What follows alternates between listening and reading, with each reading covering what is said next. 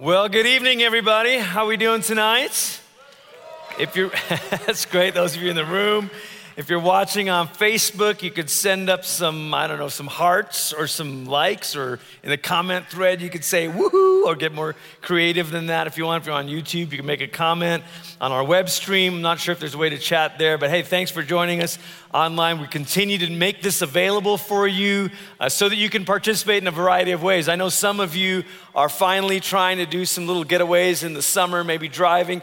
Isn't it wonderful that we live in a state that everybody else wants to come to, and we're like, yeah, let's just drive an hour and a half and we're already in paradise, right? So it's a wonderful thing. Welcome, welcome, welcome. Glad you're here this Sunday evening. We're in a series called Walk This Way, and we're near the end of this series. We are now in James chapter 5. This has been a series where we've walked through the book of James, and tonight, the reflection that we're gonna have from the scripture is all about the way we relate to wealth. The way that we relate to wealth. So if you got your Bible, you can turn to James chapter 5, or on your phone or whatever, you can scroll there. But as you're doing that, let's take a moment and let's go to the Lord in prayer. Father, we thank you for who you are. We thank you that you are the great treasure of our soul. We thank you that you are the all-consuming vision of our heart. And tonight, as we open up your word, we ask that you would come, Holy Spirit, come. Come, Holy Spirit, and open up our eyes to see Jesus. Open up our ears to hear his voice. Open up our minds to understand, and our hearts to believe and to trust in you. We pray these things in the name of the Father and of the Son and of the Holy Spirit. And everybody said, amen.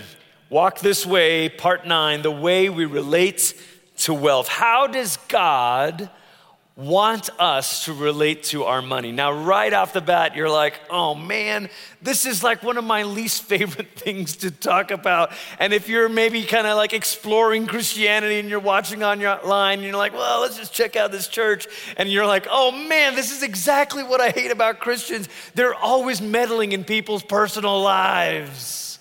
In fact, for many people, they say, actually, if there's two things we want God to stay out of, we want him to stay out of our bedroom, and we want him to stay out of our wallet or our bank account. Don't tell me how to do intimacy, and don't tell me how to do money. I just don't want you to talk about it.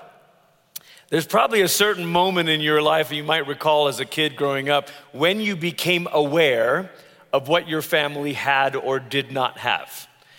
There's probably certain memories that you have. For me, I remember when we moved from Malaysia to the States and my parents were following the call of God. I shared a bit about that last week, and this tremendous act of faith, this tremendous picture of trust in God. And I remember as they were, Bible college students and trusting the Lord for each, paycheck and all of that, working at the church. And I remember going to one of my friends' homes, and he had a Nintendo. And as a 10-year-old boy, because he had a Nintendo, I thought, that dude is rich. That guy, their family, they've got it going on. Like, he has a Nintendo. Like, this is the stuff. And then we went back to Malaysia after 3 years of living in the States, and my parents worked for the church that they had been sent from, and they were running a Bible school there. And there was an individual in the church that's a wealthy millionaire. He actually owns banks around the world, in Asia and in parts of Canada, and super, great guy, except that, and he was always very generous to our family, except that every time he did something kind for us, he would make sure to serve his generosity with a side of condescension. And so he repeatedly referred to my dad as poor pastor. He's like, no, you guys need this, because after all, you're just a poor pastor. And you didn't know whether to say thank you or amen or hey, not so fast. Then after those high school years, I came back to the States, and I went to school at a really wonderful university, and it was wonderful in many, many ways, except that it was also in the epicenter of what we would now call the prosperity gospel. I went to Oral Roberts University in Tulsa, Oklahoma. Again, made some of my lifelong friends, met my wife there. It was an incredible time in so many ways, but I also began to be exposed to the particular kind of teaching that said, if you name it, you can claim it. If you confess it, you can possess it. If you have enough faith, God is like a Coke machine. Literally, I heard a televangelist say that. And so I had this sort of confusing relationship toward wealth and possessions. Are we supposed to have envy about other people's possessions? Are we supposed to have pity about our own lack of possessions? Or are we supposed to have greed and sanctify it in Christianese? Which way are we supposed to relate to wealth? What is the way of relating to wealth? Now, maybe you're listening to this intro and you're already like, this is whatever, whoever else this sermon is for, it's not for me because I ain't rich. I understand that. And there's no doubt the pandemic has rocked so many of us in different ways and shaken our sense of future and savings and maybe our even sense of our own financial security. But it's important to understand that when James is writing this, he's writing from the perspective of a people who are on the margins of society. The Bible, by and large, was written by people who were in the minority, pushed to the side, often treated, if you're talking about the Old Testament, a people that spent a lot of years as slaves. And so when you hear James rebuking the rich, you might be tempted to think he's talking about someone else, but actually he's talking about America in some ways. I was looking up some global report statistics. America has more millionaires in its country than the next 6 countries on the list combined. It's an incredible stat. If your net worth is more than $100,000, you are in the top 10% of the entire world, which is, again, a remarkable stat. And if you say, well, we're just middle class. Well, until last year, and I don't know what changed last year, but until last year, for decades, America has had the richest middle class in the world. So this isn't even about saying that we are, this is a sermon for those who have just opulence and luxury, who are doing quarantine in an Irish castle somewhere. There's something that God wants us to hear even as we look at James's words to the wealthy. And we know by now, James is not going to pull any punches. So brace yourself. Here we go. James chapter 5, verse 1. Pay attention, you wealthy people. Weep and moan over the miseries coming upon you. Again, we already know James is not a very good motivational speaker. We already know this guy does not know how to win friends and influence people. But James is just like, repent. Weep and moan over the miseries coming upon you. Your riches have rotted. Moths have destroyed your clothes, he says. Your gold and silver have rusted, and their rust will be evidence against you. We'll talk about what he means by that in a moment. It will eat your flesh like fire. Now, before we can even look at some of these words that James is saying, we need to ask ourselves a very important question, okay? Are you ready? Who are these people? Who are the rich that James is talking about? Because instantly I want to say, well, not me. Who are these wealthy people that James is talking about? One of the commentaries I read last week said he could be referring to the wealthy non-Christians who were oppressing the Christian community. After all, look back at James 2, verse 6. This is what he's already talked about. He says, don't the wealthy make life difficult for you?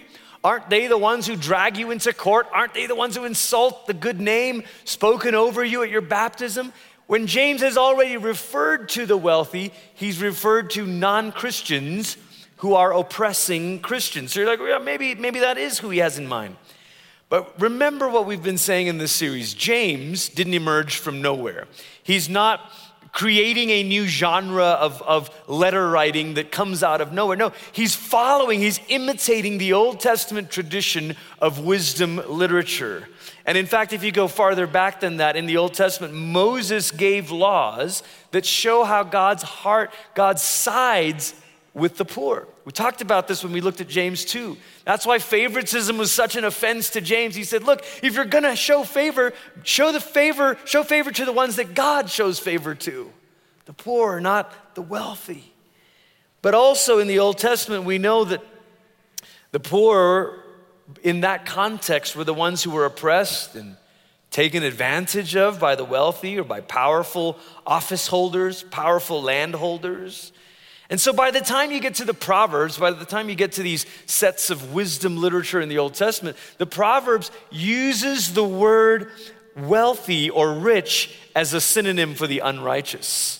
You start reading the Proverbs, you're like, wow, boy, the Proverbs seem to think that rich people are automatically wicked. Well, they start to use it as a synonym.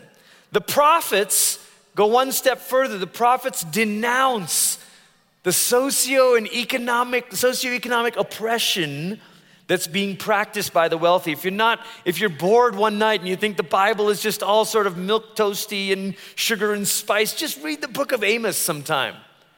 You're like, wow, that's kind of rough. Like, that's in the Bible. And Amos actually will make James look like a very gentle pastor. But James is drawing on this tradition. And of course, James wouldn't have had to look far. His own half-brother Jesus said famously in Luke's gospel, Jesus said, woe to the rich in Luke 6. When you take all that together, that God sides with the poor, that the Proverbs equate the rich with the wicked, that the prophets automatically assume that the rich are exploiting and oppressing, and then Jesus full on just says, woe to the rich. You're like, what is exactly going on here? The rich, the wealthy that James has in mind are what we might call tonight the wicked wealthy, the quote unquote wicked wealthy. That the problem is not in the wealth itself, but in how that wealth has been gained and how that wealth is being used. Look at the text a bit more. Let's go just verse by verse really quickly. The second half of verse 3, James 5, verse 3, consider the treasure you have hoarded in the last day. James, kind of like a lawyer, is going to build his case, and he's going to list 4 things about these quote unquote wicked wealthy. The first thing there with verse 3, consider the treasure you have hoarded in the last days. They hoarded their riches. And then in verse 4, listen, hear the cries of the wages of your field hands. These are the wages you stole from those who harvested your fields. What's he talking about? He's talking about people who deliberately underpay so that they can increase their margin of profit. The cries of the harvesters have reached the ears of the Lord of heavenly forces. So they hoarded riches, they exploited their workers. And then verse 5, you have lived a self-satisfying life on this earth, a life of luxury.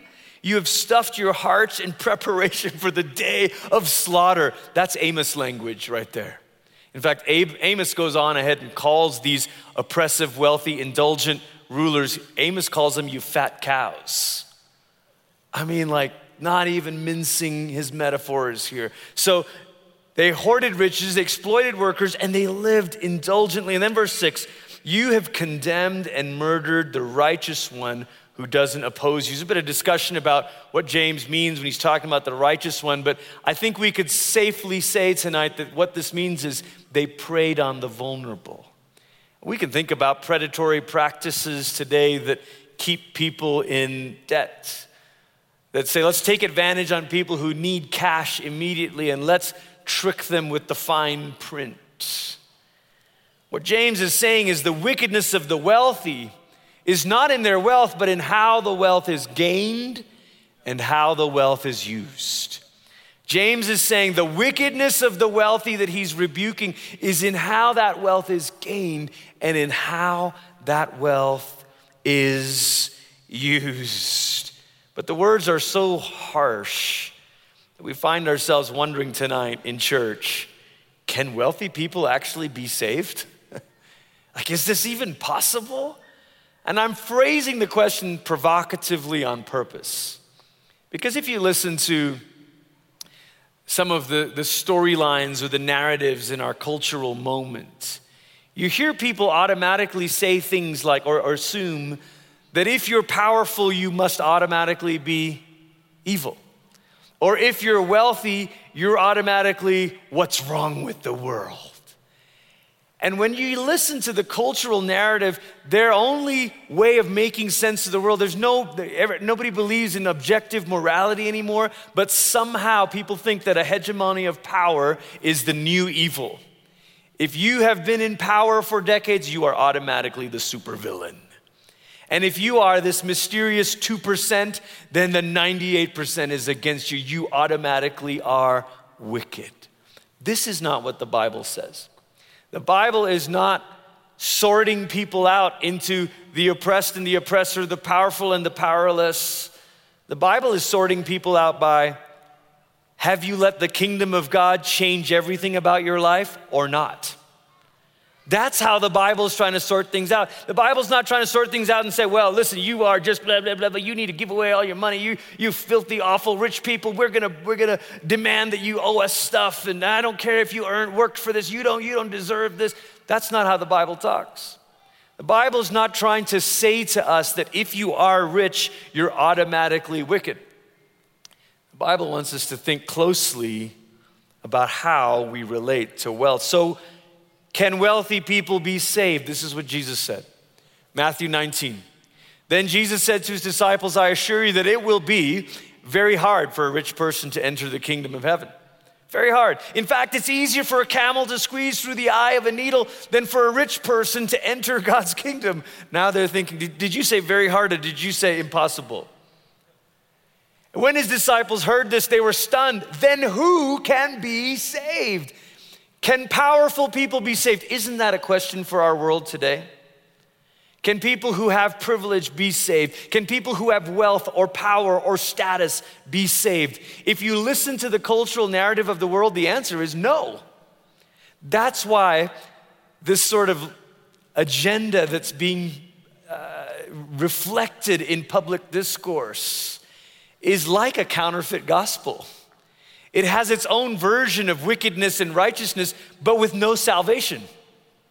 There's no actual salvation. It's if you're in power, it's like you're evil and I won't be happy until you're not in power. And if you're rich, then you're wicked and I won't be happy until you're broke and your business is bankrupt and you go to prison and I get all your money. That's the only salvation, quote unquote, that our cultural moment today can express. But that's not what Jesus says. Jesus says, yeah, it's gonna be hard.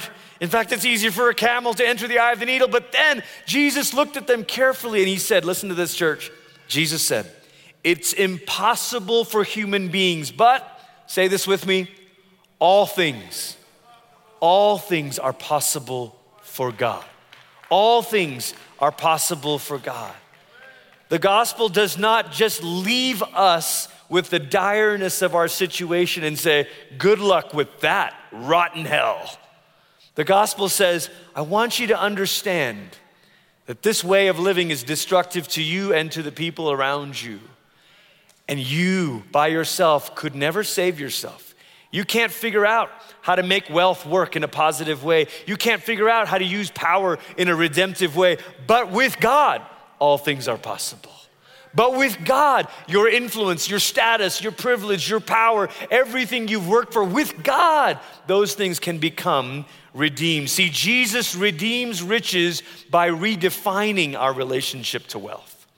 Jesus redeems riches by actually trying to redefine our relationship to wealth. Not by saying, oh, you can't have it. Not by saying, oh, wealth is automatically sin. Jesus says, I want to actually redefine your relationship with wealth. What does that look like? I want to show you 4 things that match what James has said. Remember that if James is doing wisdom literature, then we need to go back to the Gospels and look at what this wisdom looks like personified. If James is giving us the teaching, Jesus has given us the life. And so what we find in the gospel, number 1, is instead of hoarding riches, Jesus calls us to invest eternally. Jesus calls us to invest eternally. You remember what James said? He said something about how your riches have rusted and that rust itself is evidence against you. Why is James saying this?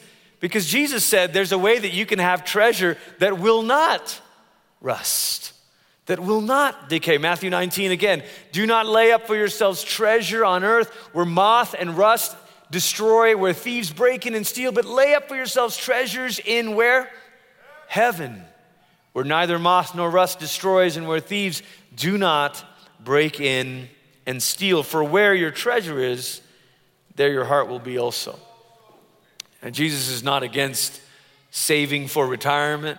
Jesus is not against your 401k. There's no reason to be irresponsible.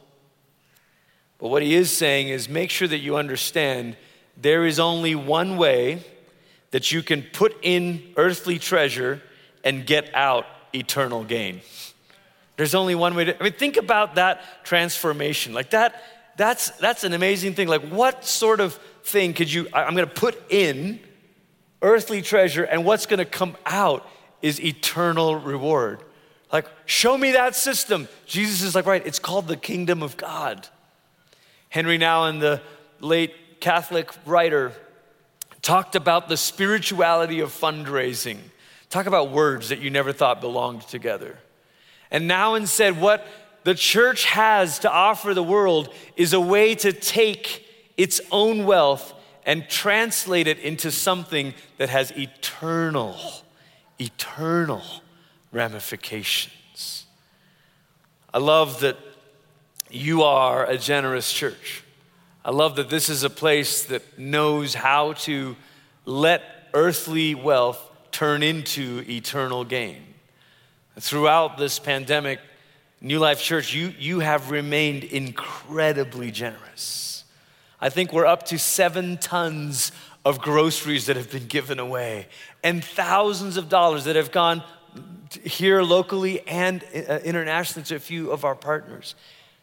And you may not realize this, but every year, 20% of what is given here at New Life Church goes right back out into missions, whether it's local to the Dream Centers or international, 20% of that.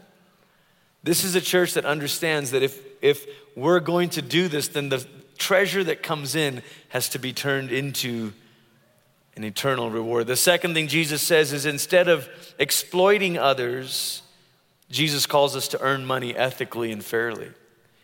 Maybe the most remarkable story of this is the story of Zacchaeus. You remember this story?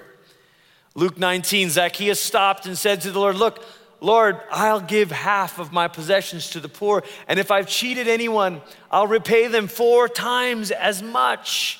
And Jesus said to him, "Today, salvation has come to this household because he too is a son of Abraham. The human one came to seek and save the lost." Pause with me for a moment. You know, we've come to think of salvation as this cold transaction that happens with our mind. So, okay, Jesus, yes, what's all the facts? You came, you died, you rose again. If I believe in you, my sin, okay, great. Yes, I'll say yes to that. Sign me up. Fill out the card. Jesus, yep, you're saved, stamped. What you see is much more radical than that in the Gospels. Zacchaeus is not just saying, okay, yeah, Jesus, I'll mentally agree with that. I'll intellectually agree with that. Zacchaeus says, I'm going to turn my whole way of doing business around. In fact, I'm going to make restitution for what I was doing. I was exploiting, and there's a whole story here of how tax collectors used to work in Jesus' day where they could charge an arbitrary amount and nobody would know what the actual tax was, so they could keep whatever they could get out of people. They could keep it for themselves, and Zacchaeus knows this. Some years ago, a man came into our church, and as he began to attend and joined in one of the ministries, he got radically saved, and nobody talked to him about his business, and nobody talked to him about what he was doing. But just over time, as he was getting to know Jesus, he began to be convicted, and he said, you know what? I am in a business that exploits people when they're at their weakest moments. No doubt I'm making money, and it is a legitimate business. It's not an illegal business, but I'm taking advantage of people who are desperate for a basic life necessity, and I am finding them at their weakest moment. And he said to me, he says, to be honest, I feel like a lot of times I'm driving the knife in just so that I can get paid, and I don't really care what happens to them. And I listened, I said, yeah, well, that is troubling, you know. And he came to me one day and he said, I've decided I'm gonna get out. I'm gonna sell the whole thing. And I said, that's wonderful. What led you to that? He said, I just can't, in good conscience, operate with a business model that exploits people at their weakest. And he said, and more than that, he goes, I tell you what, I have committed that I'm gonna give a large chunk of this away to ministries and kingdom missions. I didn't tell him to do that. Jesus didn't tell Zacchaeus to do that. Jesus had a meal with Zacchaeus, and something about that meal must have been quite a meal. Something about that conversation, Zacchaeus says, okay, this is what I'm gonna do. See, if we're gonna turn it around, then instead of exploiting others, Jesus calls us not only to earn money ethically and fairly, but to try to turn around what we've done. And some dear friends of ours that have been at New Life for a number of years, they live in Nepal, and they run an ethical garment business called Purna. And they employ people who've been rescued from human trafficking. They train them with skills and help them to make garments that are used in a variety of things. And they've been able to get some big contracts with clothing sellers here in the States. But the whole idea of what they're trying to do is to reverse the curse of an unethical business practice, where in some kinds of business model, these very people have been exploited and oppressed and trafficked. They're saying, well, let's not just rescue them and say, oh, Jesus loves you, be warm and be fed. This is what James says not to do. They said, let's use trade, the very thing that exploited them, let's use trade as the instrument of God redeeming them. Imagine that. This is why I'm saying to you, business is not the problem, it's how you do it. And the kingdom mentality here is to say, how can we do this in a way that actually will call people into the dignity and honesty of work? Thirdly, instead of living indulgently, Jesus calls us to live simply. The conviction meter is going to start rising now for me. Luke 9, he called the 12 together and gave them power and authority over all demons to cure diseases. And he sent them out to proclaim the kingdom of God and to heal. And he said to them, take nothing for your journey, no staff, no bag, nor bread, nor money. And do not have 2 tunics. It's such an interesting instruction. Like Jesus, can you just keep it spiritual, man. This is awfully specific. Don't take 2 tunics. Why? Because Jesus has already said, if anyone has 2 tunics and someone asks for it, give it away. So he's like, just take 1. Then I'll save you the trouble of having to give something away anyway. No, the idea is to live with a kind of simplicity. Instead of living with indulgence like the wealthy wicked, Jesus calls us to live simply. Now I understand in our world today, in Colorado Springs or beyond, wherever you're watching from, that's a relative phrase. What does that mean? And this is where only you and the Holy Spirit and your close friends and family, we have to discern this together. But what I would say is discern this communally so that you have some accountability.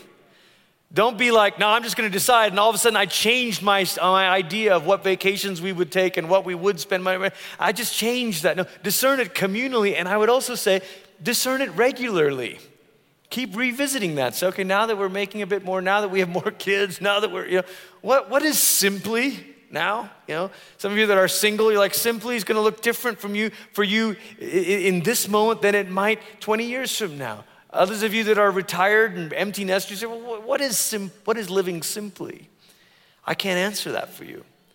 But I can say that Jesus invites us into that kind of way. Fourthly, finally here, instead of preying on the vulnerable, Jesus calls us to give generously to those in need.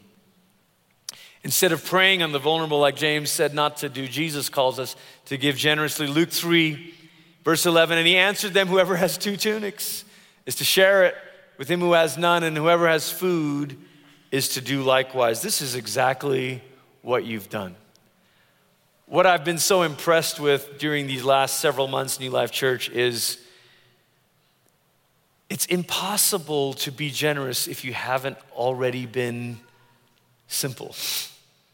Because if you're living indulgently, there's nothing left over to be generous with.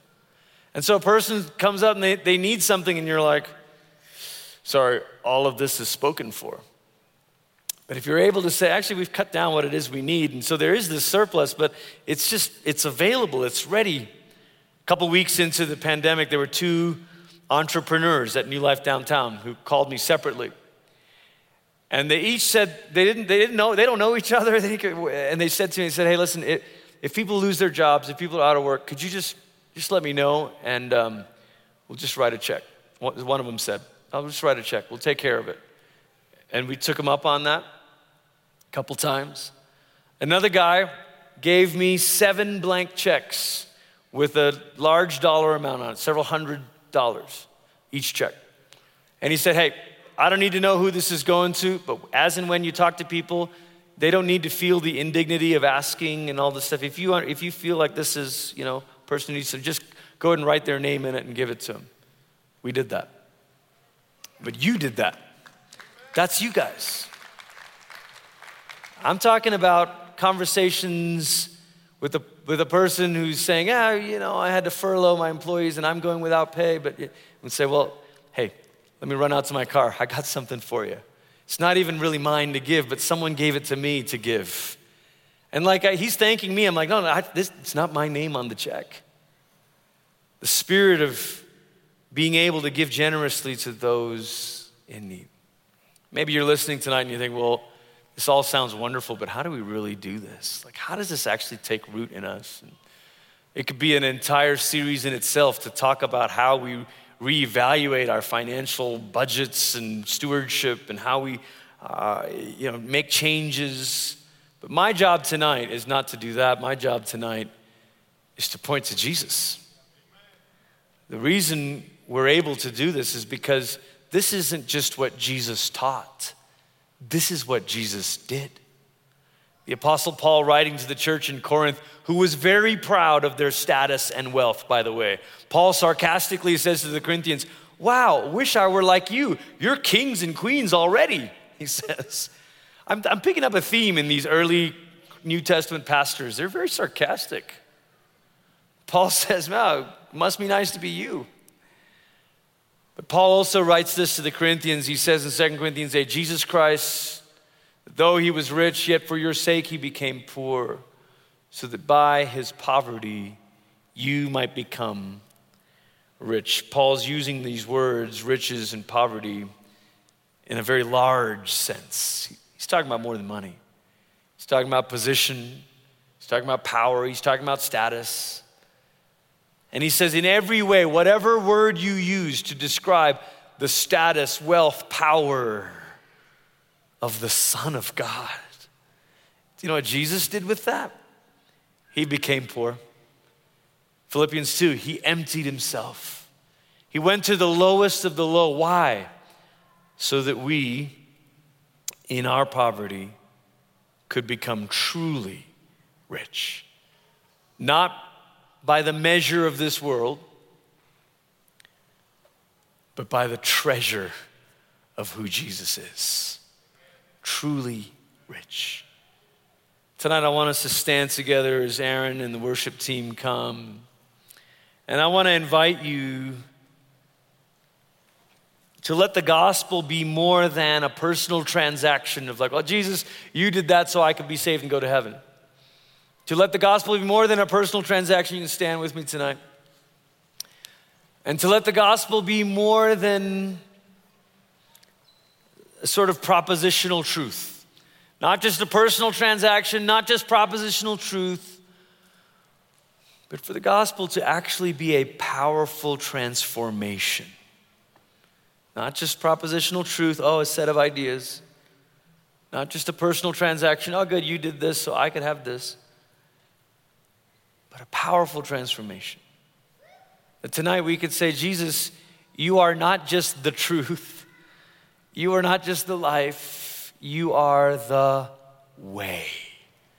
This whole series is about walking this way. And the only way it's possible is because of Jesus. The only way it's possible is because Jesus himself is the way. Jesus who's opened up the way. Jesus who himself is the way. And maybe tonight where it begins is by recognizing just how stunning the good news is. So you would all over the room just open up your hands. And maybe just say thank you. Thank you, Jesus, for the treasure that you are. Treasure that you are. And then begin to pray, and Lord, help me to trust you. Not to boast in our riches, like the prophet Jeremiah said, not to boast in our wisdom, not to trust in these things, but to trust in you truest and greatest treasure of all. We're going to worship together, and after this song, Pastor Evan's going to come and lead us in communion. You could take the time during the song to get the elements ready from that little cup. It takes a bit of time to separate the wafer from the juice. But you can do that as we worship together. Let's prepare our hearts for the Lord's table even as we sing.